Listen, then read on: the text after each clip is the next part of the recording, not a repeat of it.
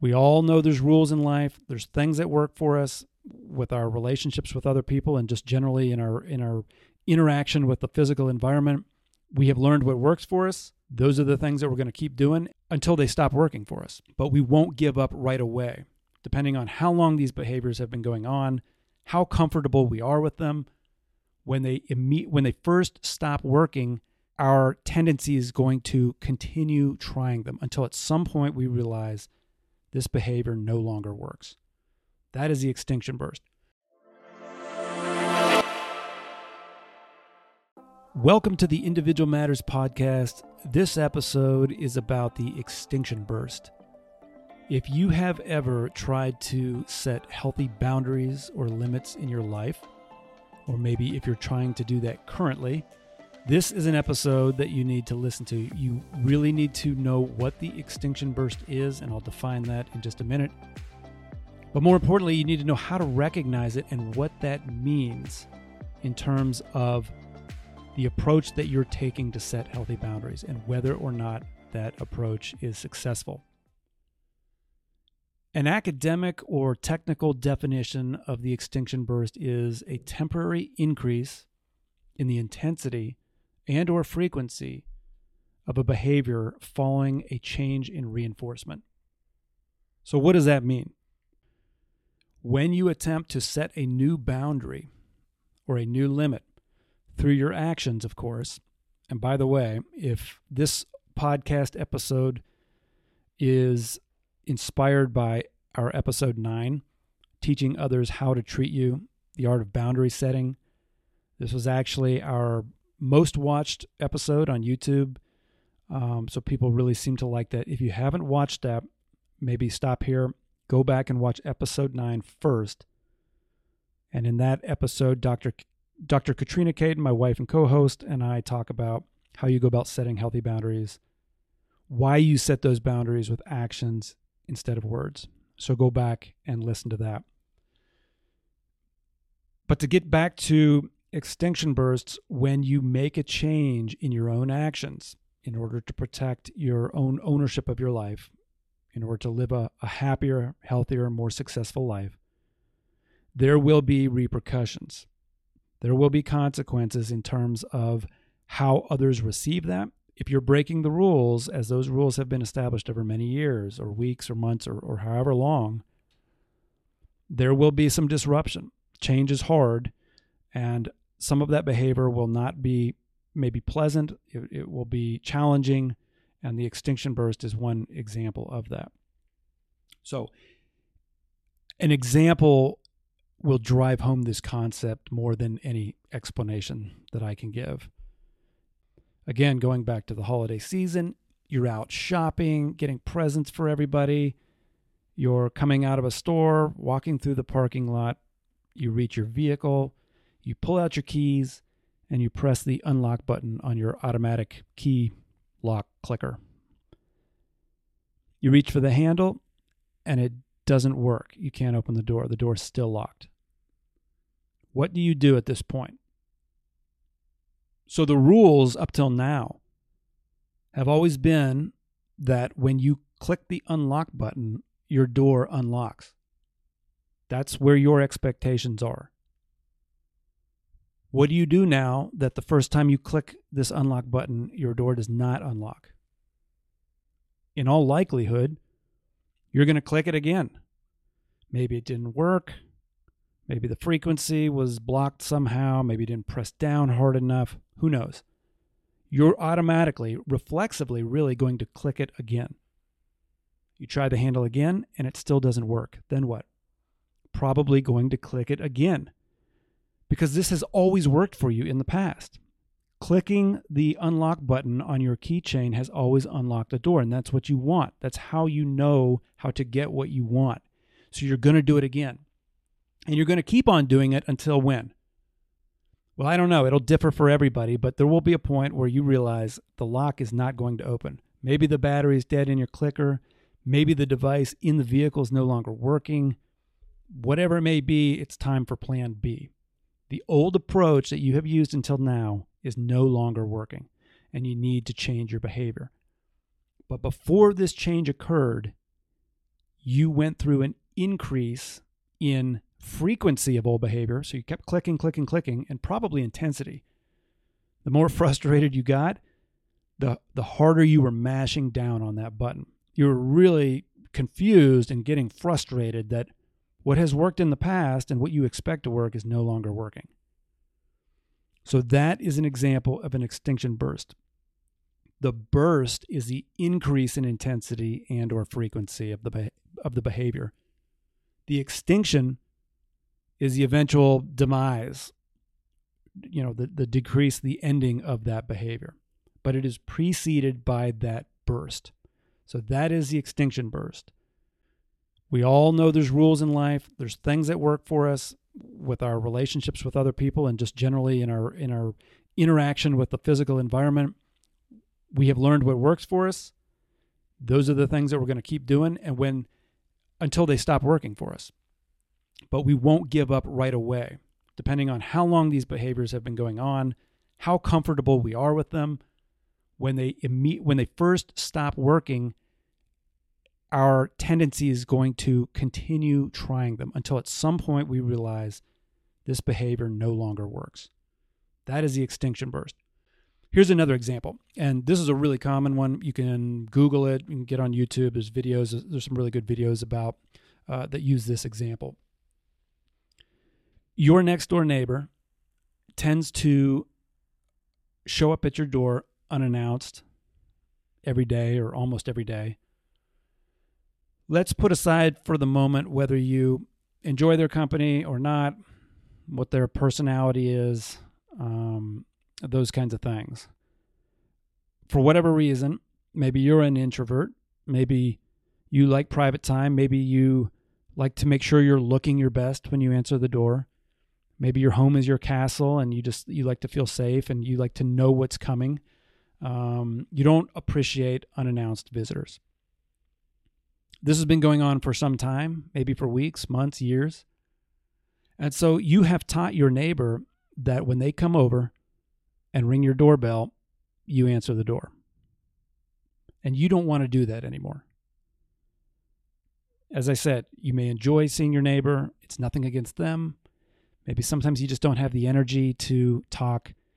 Maybe it's you feel bad about appearing as if you're rejecting them. Maybe you're not good at ending the conversation quickly if you're not in the mood to talk, whatever it may be. Your decision is to set a new boundary, and that boundary you're going to set through your actions, not through your words.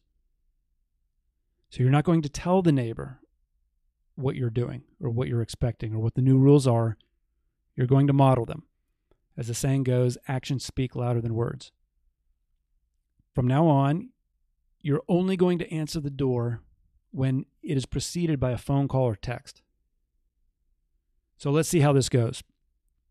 Today, your neighbor comes over. He sees your car in the driveway, which tells him, as it always has every other day, that you're home.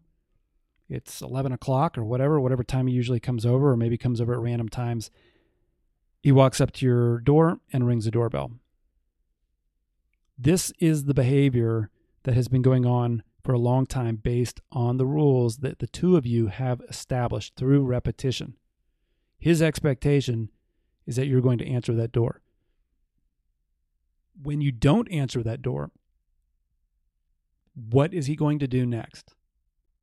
If you think back to the car key example, you know what the answer is. He's going to ring the doorbell again. And again, you don't answer. Does he walk away? Does he go back to his house? Well, of course, this all depends on his personality and all these kinds of things. But let's say he decides to ring the doorbell again. He's going to increase the frequency of the old behavior that got him what he wanted, which was for you to answer the door. When this still doesn't work, maybe he knocks on the door, then steps back, looks over at the driveway, sees your car. Yep, that's it. Tells him that you're home. Steps back and maybe looks at the house number just to make sure he's in the right place, and then knocks on the door again. You still don't answer.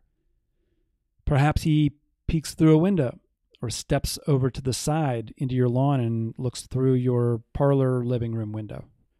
Now, again, depending on his personality and how insistent he is on talking with you, or how worried he might be about you, possibly, his behavior is going to increase. He's going to do more things, and he might do them more intensely, meaning he may holler through the window, or he may walk over to the side of your house and peek over the fence, or whatever. These are all extinction burst type behaviors. Now, if you're setting a boundary with your actions, you are not going to answer that door. Eventually, he'll probably go back home, and maybe he calls you to make sure that you're okay. You answer the phone because that's what you want, and he says, "Oh, you didn't answer. I just came over to say hello. Oh, thanks, Jim. Thanks for calling. I appreciate your call. Yeah, come on over." And there you go. You've set that boundary with an action, and he'll come over, and hopefully, over time, he will be accustomed to this new behavior. He will understand that you do not answer the door unannounced, and that you do answer the door, typically, after a phone call or a text. Again, you're setting this boundary with your actions, not your words. A couple things to think about here.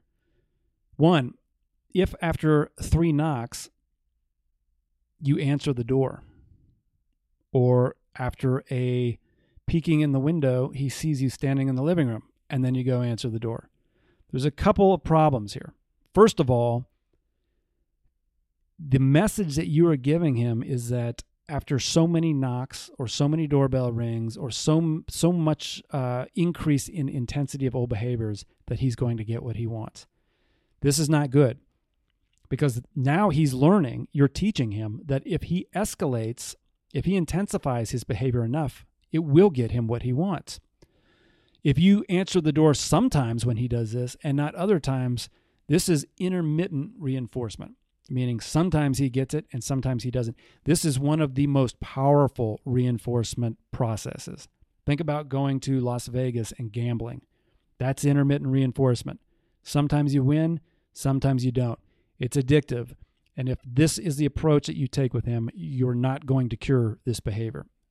This is going to be devastating to your attempt to set new boundaries through actions. So you cannot intermittently reinforce. The other thing is if after the 3rd doorbell ring or knock, you open the door and say, "Jim, how are you? Good to see you. Hey, I just wanted to let you know I really feel more comfortable if you'll call or text before I open the door." Well, then you've already violated your limit. Remember, you're supposed to be setting these limits with actions, not words. And the action is, I answer the door following a phone call or a text. So by opening the door when you haven't gotten one and then explaining what you're going to do, you've already violated your own boundary. Again, go back and listen to episode 9 about setting boundaries for more on this. Dr. Caton does a great job of explaining how you can end up violating your own limits and subverting or sinking your own ship in terms of trying to be successful with this. Okay, so those are all examples, or those are 2 examples of the extinction burst. Hopefully that makes sense. So just think, we've all grown accustomed to certain ways of behaving, and in personal relationships, we are governed by certain rules. They may have been set implicitly, probably not explicitly. I mean, when you first meet somebody, you don't sit down and say, okay, here's the rules that are going to govern our friendship. But these rules exist.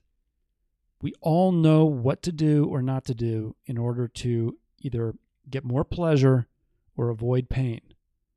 And we're going to keep doing those things, take those behaviors, taking those actions for as long as they work.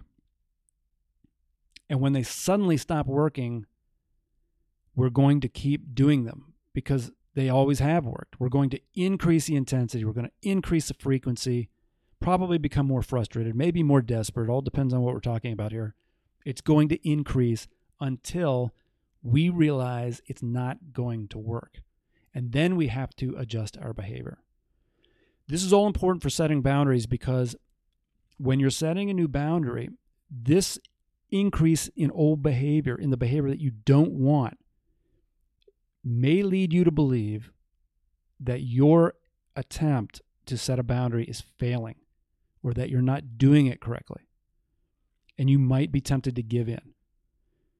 And so hopefully you're getting from the way that I'm presenting this, hopefully you're understanding that the extinction burst is a sign that your new boundaries are working, not that they're failing, that they're working.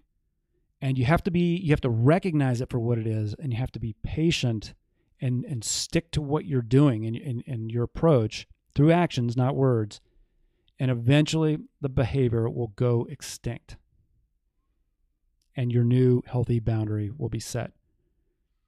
So I don't want to keep talking about this. Hopefully this all makes sense. It's not a super complicated concept, but it is important to remember, and it's in some ways it's counterintuitive.